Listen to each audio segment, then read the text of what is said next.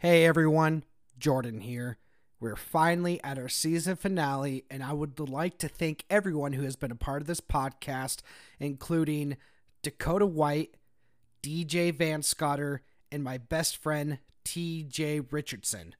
We'll be back in about a month or two with the second season. And if you wanted to listen to another podcast, and if you're a fan of Dungeons & Dragons, then listen to 5E and Me, which is hosted by the guy I just mentioned, Dakota White. He'll be breaking down the 5th edition of D&D for those who might be curious and want to give a shot of Dungeons & Dragons. Once again, that's 5E and Me, and it's available in all podcast streaming services. And this season finale contains strong language and graphic details of violence. Enjoy.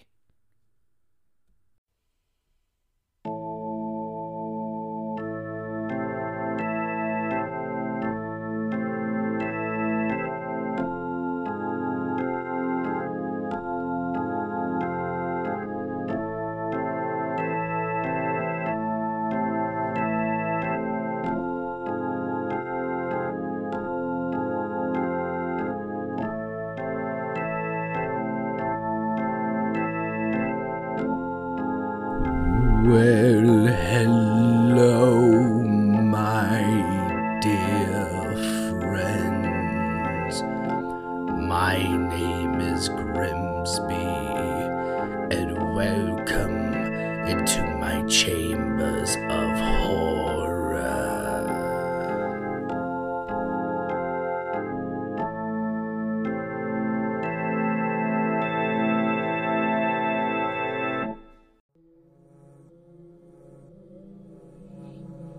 Hello, friends. I hope you're still staying safe during this pandemic, and I hope you had a wonderful Easter. But I would like to let you know that I'll be going away for quite some time. But please don't fret, as I'll be back in about a month or two. I'm dealing with some work-related problems. But before I leave, let's listen to these lovely stories. So if you're ready, then here we go.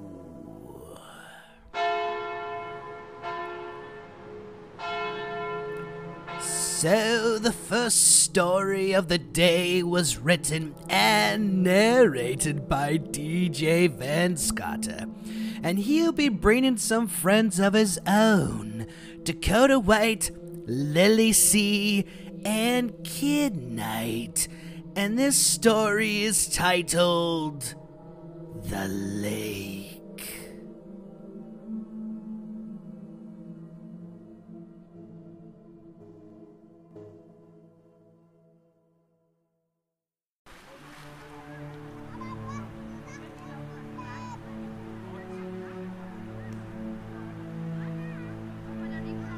It was a hot and musty summer that year. The kids were almost always playing in or around a water source of some kind. Just about any would do. They certainly were not picky. Even the off-limits lake where the local chemical plant dumped its waste was fair game. As long as it stayed hot, kids were gonna find a way to cool off. Our story centers around 3 friends, Chet, Rachel, and Darren. The 3 of them were close, had been since kindergarten. They had all moved here around the same time. In fact, they started late in the year, all in the same week. They never had that awkward new kid stage because they were all new at the same time, so they just made their own clique. Anyway, that's enough of the pleasantries. Let's get into the meat of the matter. Just bear in mind, this is a grim one. No happy ending here. Fuck! This place is at capacity too. Well, guess we gotta go try someplace else. Man, we've already been to like 3 different spots today. I'm starting to think ain't no place not crammed. Alright, fuck. Just let me think for a second. Oh, there's that lake out by the chemical plant. Oh, right. It must be spawning season. And you gotta go back to where you was born, right? Rachel restrained a snort of laughter.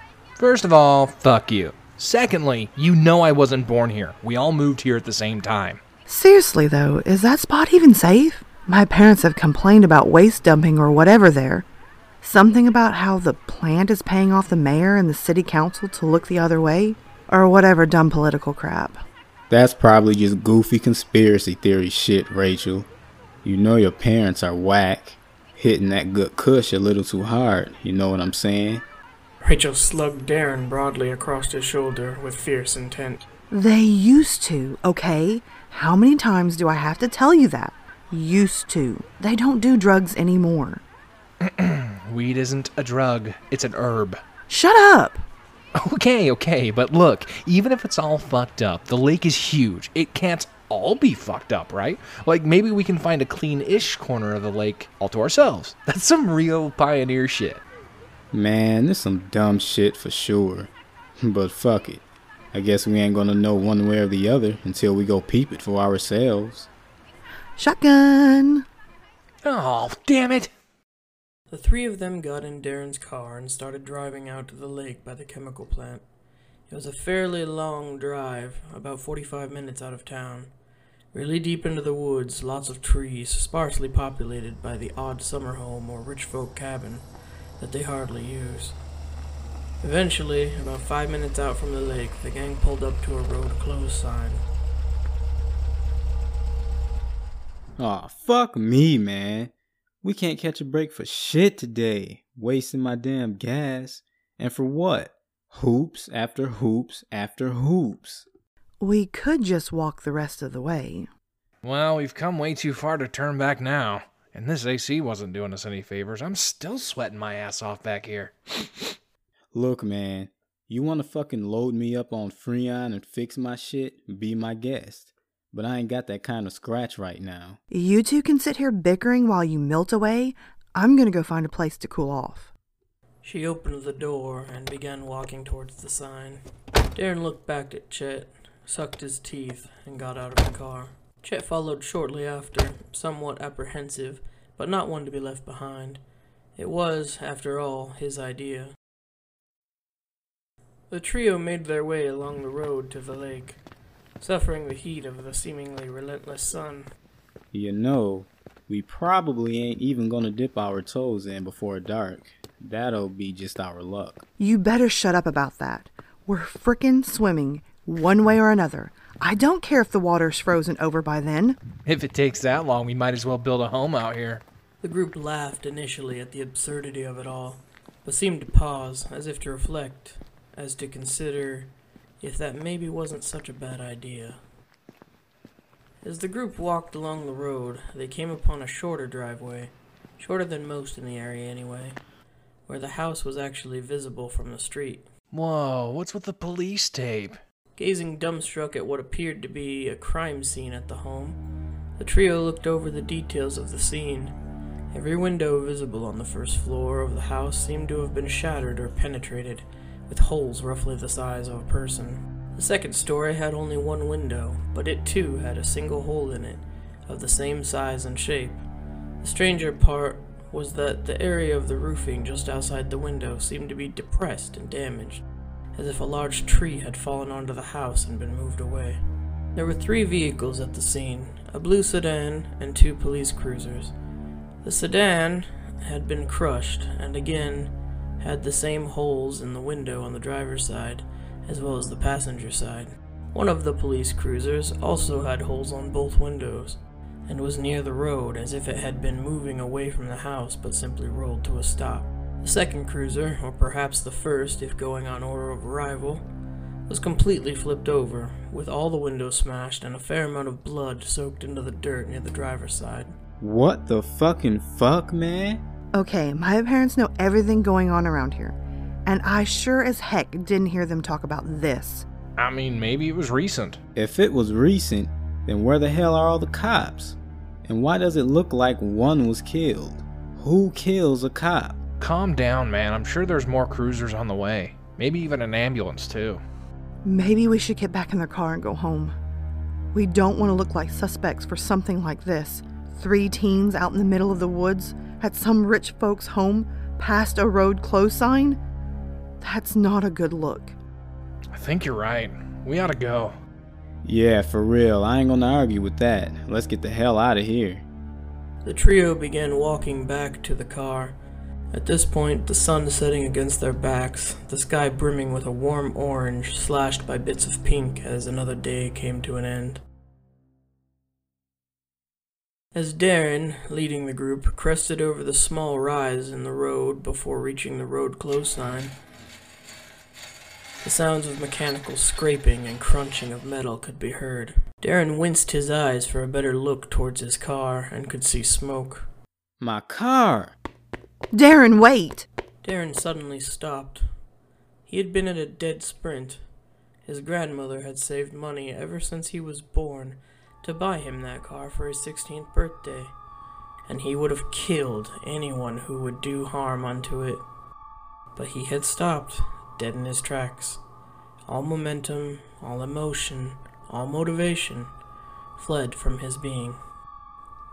On top of his car, forcing the vehicle into the road with an immense girth, was a giant frog, yellowish-green with tomato-red eyes and black slits for pupils, staring directly at Darren.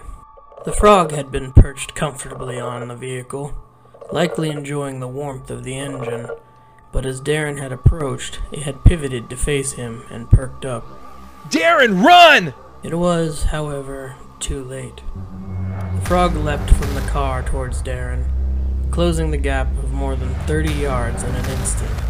Before he could run, before he could move, before he could even react, the frog had landed in front of Darren and pulled his upper torso into its gaping maw. Darren's legs were flailing frantically as the frog stared coldly and motionless at Chet and Rachel. In an instant, the frog seemed to snap its jaws shut, and Darren's legs went limp, right before they disappeared into the frog, slurped up like two denim-clad noodles. A visceral snapping could be heard. Even from where Chet and Rachel stood, a muffled sound of wet crunching. Darren was surely dead. No! He's dead. We have to run. Chet grabbed Rachel's arm and pulled her as he ran. She seemed to resist, but her feet moved anyway, as if her emotions had her in shock, but her instincts were willing to flee. The frog took 2 quick hops and had already closed half the distance between itself and the team. Chet and Rachel were in a dead sprint at this point. Anything slower than the very fastest they could move would mean certain death, and even then, it might not be enough. The frog took one more smaller hop towards the teens, before perking up slightly and pivoting to face the woods. The teens stopped just before the briefest moment to see why it had stopped. The frog hissed at the woods, and within the same second, a massive snake launched from the forest like a bolt of lightning. Latching onto the top of the frog in its eyes and coiling around it, the 2 abominations were locked in a death battle, and the teens were quick to take advantage. Chet and Rachel ran and ran and ran all night. Neither spoke a word, and the only sounds either could hear were their footsteps against the road, their labored breaths, and the loudest of all, their heartbeats, threatening to escape their ribs with an intensity only the most primal of fears could invoke. Eventually, the road ended at an open gate that led down a well-maintained private road leading to the chemical plant. Maybe we'll be safe in there. It's a big plant, and I'm sure they have decent security. They're the biggest business in the whole state. Rachel nodded, not as if to agree, but as if to accept any amount of hope offered to her. The 2 had slowed to a brisk jog, still not ready to relax, but also too tired to continue the sprint they had been maintaining. As they approached the factory, the pieces of the puzzle started to reveal themselves, as it was clear the plant had been compromised. The entire east-facing side of the plant had seemingly exploded, with shrapnel and jagged melted metal everywhere. From this opening in the factory, a blatant wave of chemicals had crashed out of the factory and into the nearby lake, which was only about 60 feet from the plant itself. Some of the chemicals were still trickling out, despite clear signs that this event had occurred quite some time ago, perhaps months even. Rachel crashed to her knees, openly sobbing.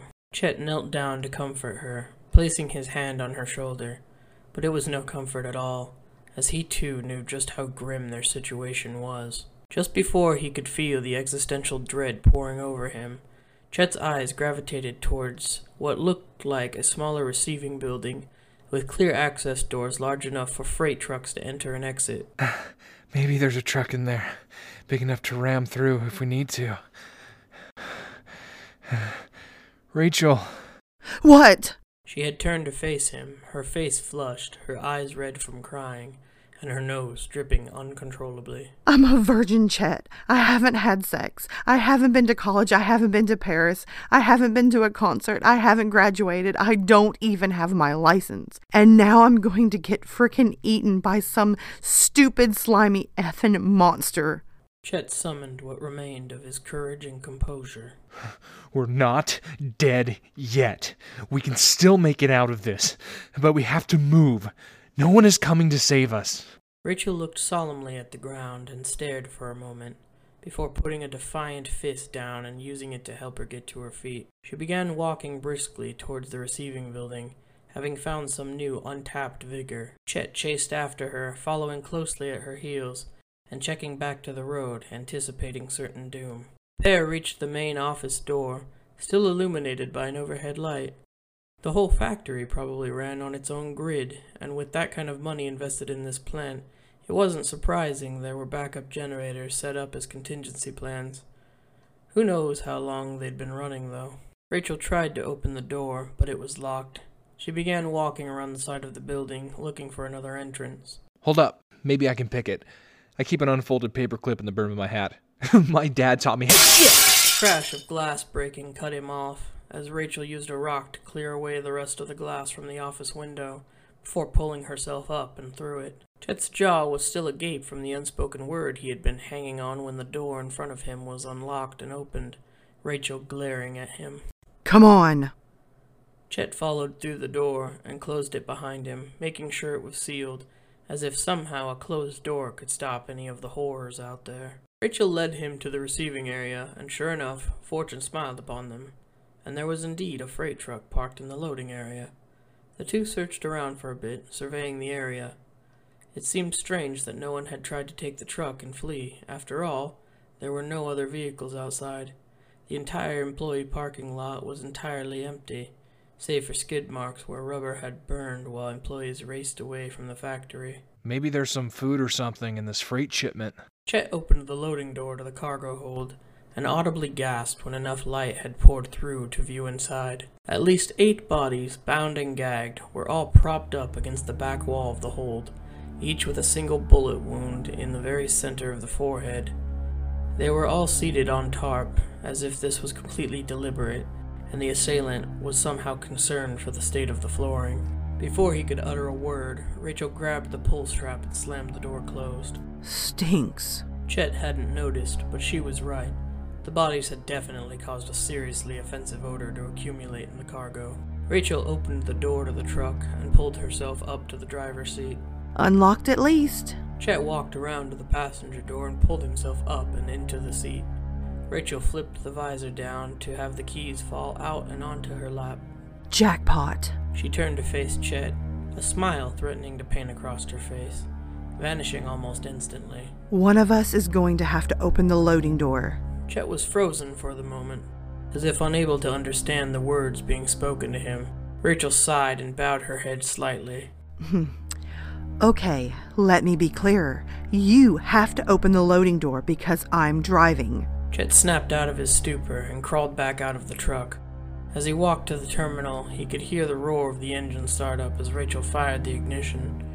He found a simple lever to open the door, and when he flipped it, an electrical whirring began as the doors started to raise. Chet jogged briskly back to the truck and jumped back inside, closing the door to the cab quickly behind him.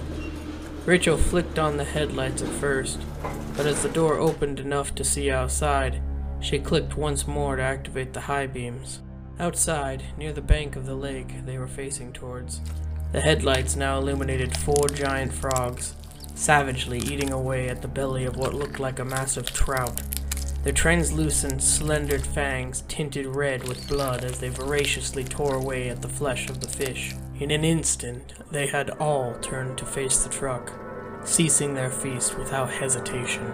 Drive! Rachel pushed in on the clutch, put the truck in gear, and floored the gas pedal, ripping out of the loading bay and into the night. Two of the frogs leapt atop the cargo, pinning it for the briefest moment, but Rachel turned sharply, jackknifing the cargo and freeing the truck of its weight. She shifted gears as she felt the engine chug in first gear, and again shortly after, picking up speed. Chet looked into the side mirror on the passenger side, glimpsing in horror at the sight of 4 giant frogs leaping over one another, rapidly gaining on the truck. We have to go faster, we have to go faster, they're gonna catch us! I know. Rachel shifted gears again, losing speed momentarily. In that moment of lost speed, one of the frogs tumbled over the cab of the truck, as if it had been mid-jump and failed to anticipate the sudden loss of speed. Rachel swerved around it as it flailed helplessly on its back, injured from the impact with the truck. Chet looked in his mirror once more to see 2 of the frogs eating the injured frog, while a third persisted after the truck. Look around behind the seats. Try and find a gun. Chet began searching underneath his seat. Then behind him, he found a pry bar, but figured that wasn't any good here. After almost giving up, he noticed the wooden pistol grip of a 12-gauge shotgun in the door of the driver's side. You've got a shotgun next to you, on your left. Rachel glanced down to spy the shotgun out of the corner of her eye. She reached for it without taking her eyes off the road and handed it to Chet. Chet racked the pump action, and a shell was ejected into the back seat. He had never even held a gun before, much less used one.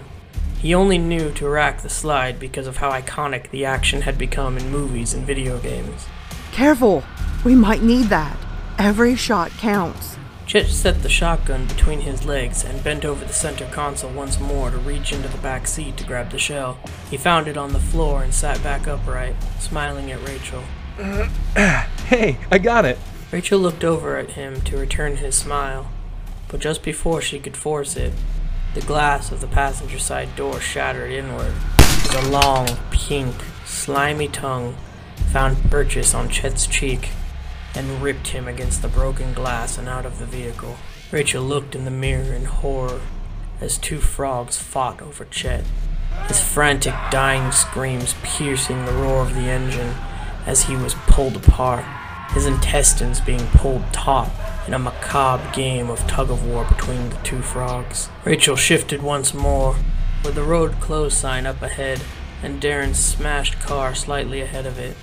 She broke through the sign and swerved around Darren's car, looking back in the mirror to watch it fade away into the dark of the night. She kept checking her mirror for the next minute or 2, making sure the frogs weren't still following, before crying, letting the tragedy and trauma of the whole experience begin to wash over her once more, as she drove the rest of the way back to town.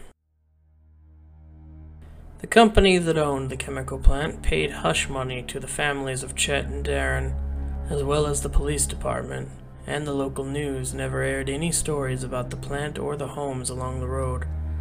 A lawyer representing the chemical company offered Rachel a large sum of money in exchange for an NDA, and her promise to move out of the town. However, she refused and was admitted to the local psych ward, having the entirety of her story ultimately swept under the rug, and the deaths of her 2 closest friends openly denied, even by their own families.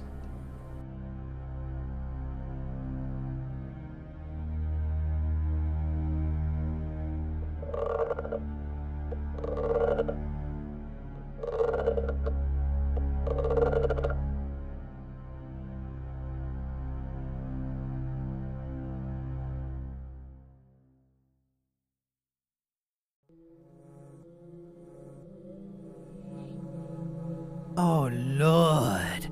I bet you kids would not want to get near any frogs after hearing that story. So the second and final tale was written and narrated by T.J. Richardson, which some other prisoners will be joining as well. Dakota White, DJ Van Scotter, that prisoner Jordan, Lacey Richardson, and my favorite British prisoner, Nico Wonderdust. And this story is titled Bound by Blood.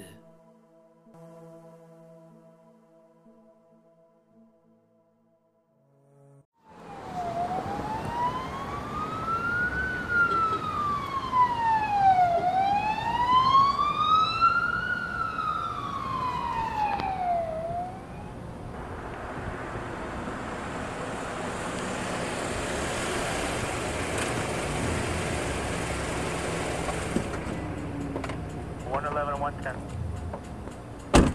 Chase, go talk to the building manager and see what he's got to say. I'll go talk to the officers and see what they know. It's been a long damn month. I've been a detective for 5 years now, and an officer of the law for a handful before that. And in all that time, I haven't seen carnage like this. This last month's been full of bodies. Some sick bastard of bastards has been running around this city and killing its inhabitants in some ritualistic manner. Officer, what's the situation? Simmons lost? Hey, Red. Same shit as before. 3 victims, all without their heads. Bodies have been completely drained of blood. Sick fucks if you ask me, detective. Thank you, officer. I'll take it from here. I walk over to my partner, who's talking to the building manager. The manager looks like hell, understandably, from when he walked into this morning. Hello, sir. I'm Detective Shields. I believe you've met my partner, Detective Winters. Did you see anything out of the ordinary this morning, sir? Out of the ordinary? I got 3 of my tenants without their fucking heads. You tell me. I'm sorry, sir. I'm sure this is a lot for you, but please try to think. Anything that seemed off to you besides the obvious? Well, I overheard one of the medics saying that one of the tenants must be a druggie. Said he saw some track marks on the man, which seemed off because he didn't really seem the type. Well, thank you, sir. Chase and I walked back to the car and started off for the morgue. So, what you thinking, Red? Drug deal gone sideways? I'm not sure, Chase. Something's off. Even if it was that, why remove the heads and drain the blood? Makes no damn sense. We'll just look what the coroner's got when we go. Yeah, Red. Gonna be alright doing this. You know, you have to... what happened with Rose? I sat silent for a moment, the pain sneaking its way back in. My niece, Rose, was a receptionist at a morgue in a town that suffered a horrible chemical plant accident. No survivors. The remains of those who perished in the accident were so contaminated that we couldn't even see their remains. I'll be fine, Chase. It's been a year.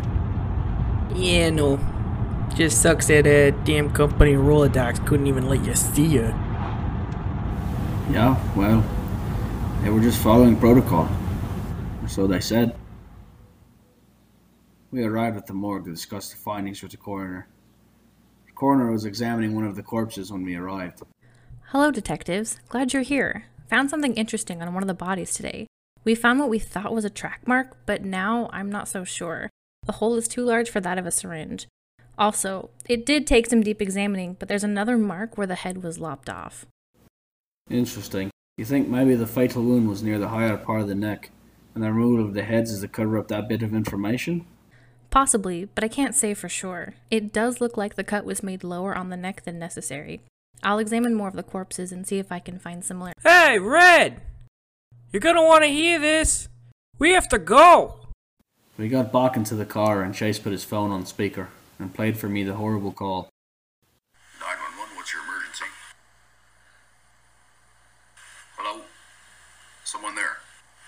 Please, you have to help me. He's trying to get me. He's gonna kill me. Please, please. Ma'am, what's your address? It's 712 Oak Drive. Please, you have to hurry. Oh no. Oh God, please no, leave me alone.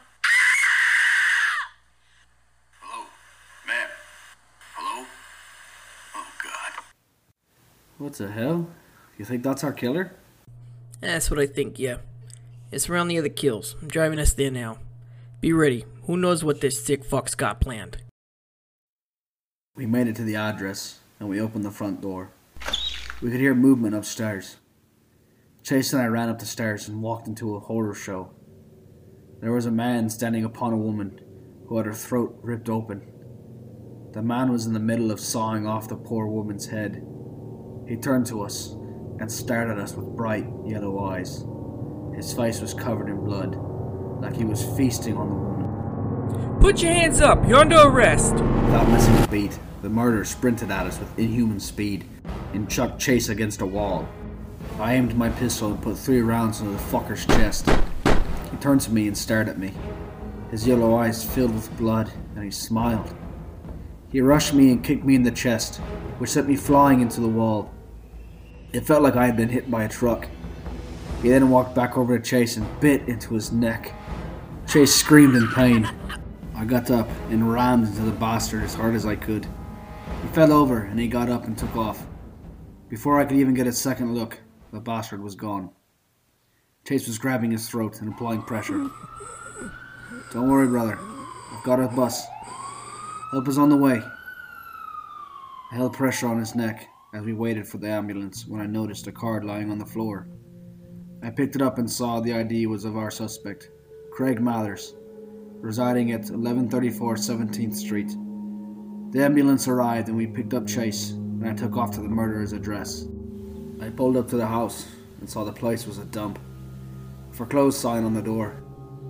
I went to the back door and pried the door open and snuck in. The house was empty, just a destroyed home with ripped up carpets and stained walls. Not an ounce of evidence anywhere in the whole damned house. As I was about to leave, I felt a draft coming up from one of the floorboards. I pulled it up to reveal a cellar door. I opened it up, and a horrible stench wafted up from the dark layer. I walked down the stairs, my flashlight illuminating the narrow passage for me. I turned the corner and saw a den of evil and fear. There were bodies hanging from the ceiling.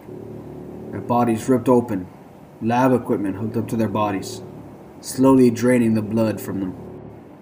I walked in between the bodies to go further into the room. Suddenly, one of the bodies reached out and grabbed me. Their body was split open from neck to navel, and I could see the poor bastard's heart beating in his open chest.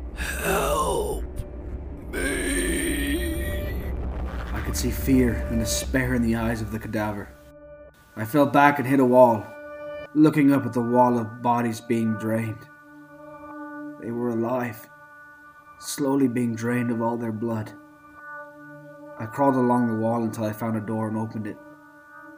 I came into a room filled with science books and more lab equipment. As I looked around the room, I saw an empty vial. I picked up the vial and read the label. Rolodox. What the hell? What do these bastards have to do with this?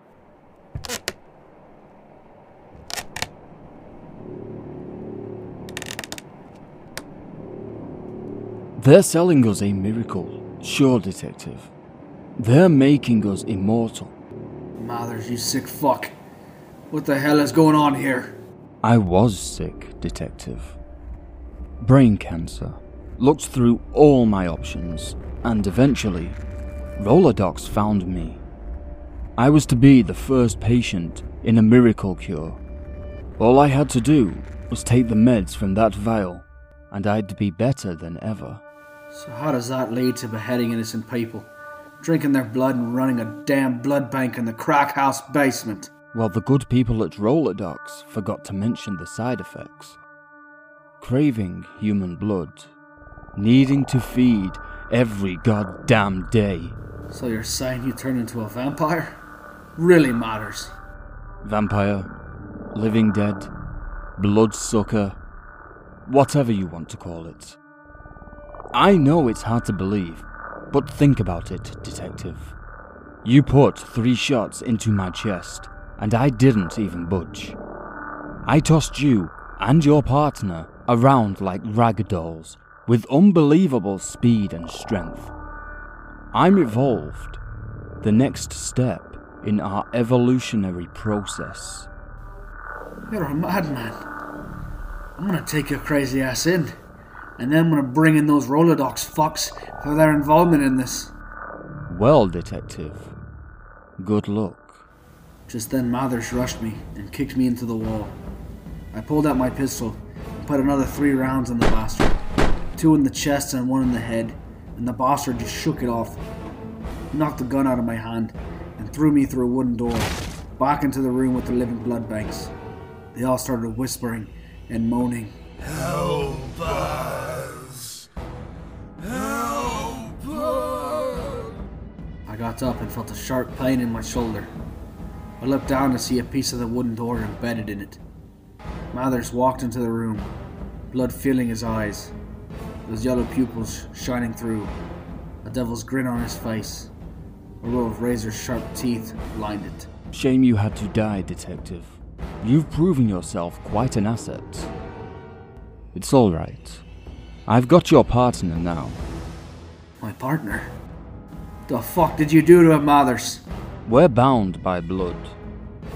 I'd like to explain more, but I've got places to be. Goodbye, Detective. Mathers lunged for me and sent us both flying across the room. He pinned me down and opened his mouth to reveal a mouth full of razor-sharp teeth. Right before he bit into me, I pulled the wooden shard from my shoulder and I shoved it into his chest, piercing his heart. He fell back, a demon scream escaping his body. Blood started pouring out of his eyes and his mouth. His body started to burn. Flames started ripping away the flesh from his bones. He ran around lighting the poor bastards in the room on fire, and the room itself caught aflame. I tried to get out of the cellar, but a wooden beam fell down and knocked me down. I slowly slipped into the darkness, then nothing.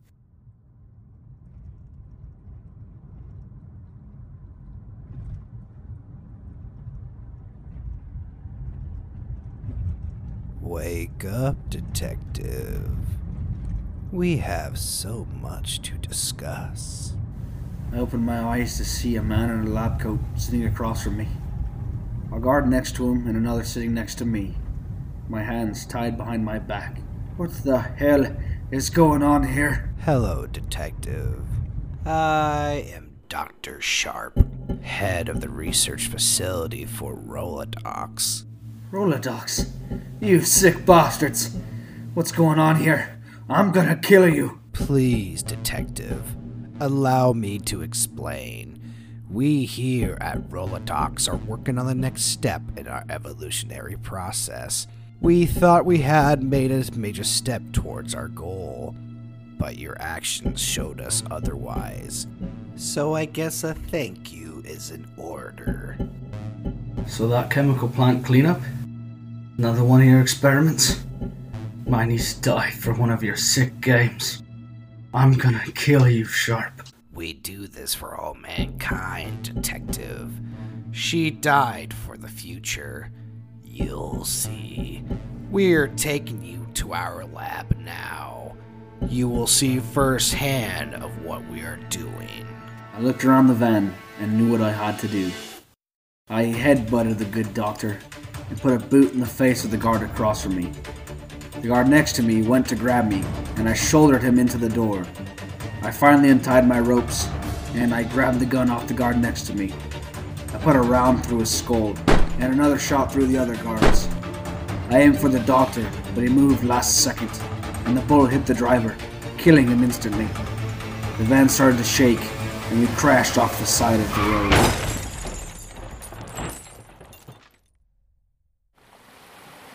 I woke up inside the van. No sign of the doctor. I saw a blood trail leaving the van.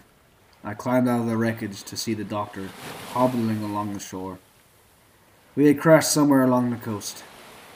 I aligned the side of the guard's rifle and put a round through the doctor's good leg. He dropped to the ground with a scream. I walked up to see the doctor was covered in cuts and bruises. His nose broken, slashes from the glass on his face. Oh, you ignorant ape. You haven't changed a damn thing. You think killing me accomplishes anything? I'm just one member of an organization meant to bring this world to the next level. You accomplish nothing.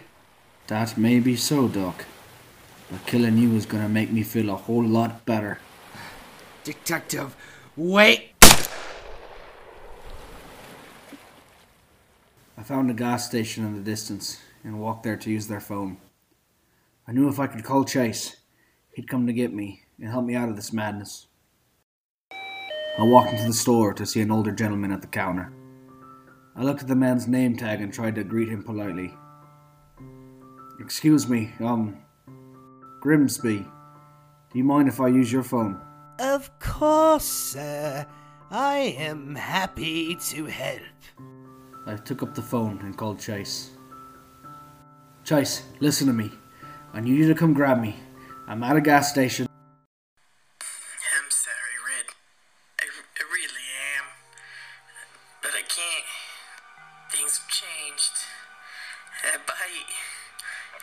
changed me.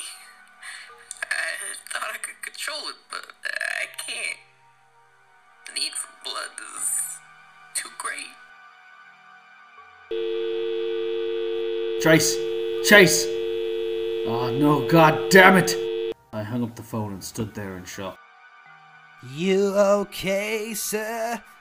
May I be some of assistance? Thank you, but no. I have work to do. I've got to go see an old friend off. Well, if that is all, I'll be closing up. I have more business to attend to. I walked out of the gas station and headed out.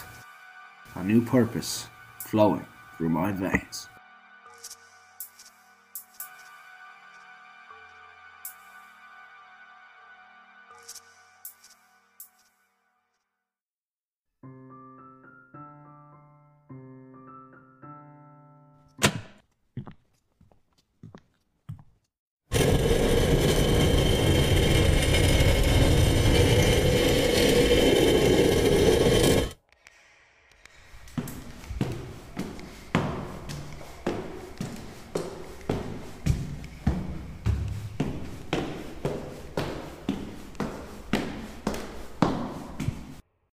Well, hello, my dear friends. Who's ready for more stories? We've read all of your stories, you sick bastard. We are done. Now let us out of here. Oh, my dear prisoner. This isn't my only chambers. This is one of my many chambers. I have plenty more in store for you.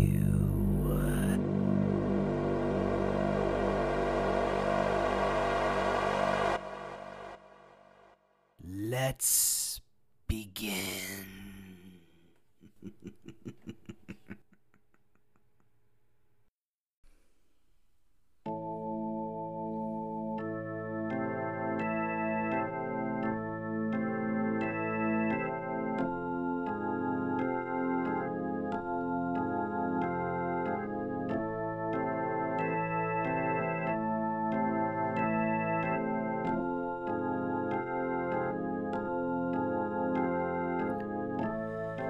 All right, my dear friends. This was the season finale. Thank you for listening to our stories. And we'll be back here soon. And when we're ready, we'll come.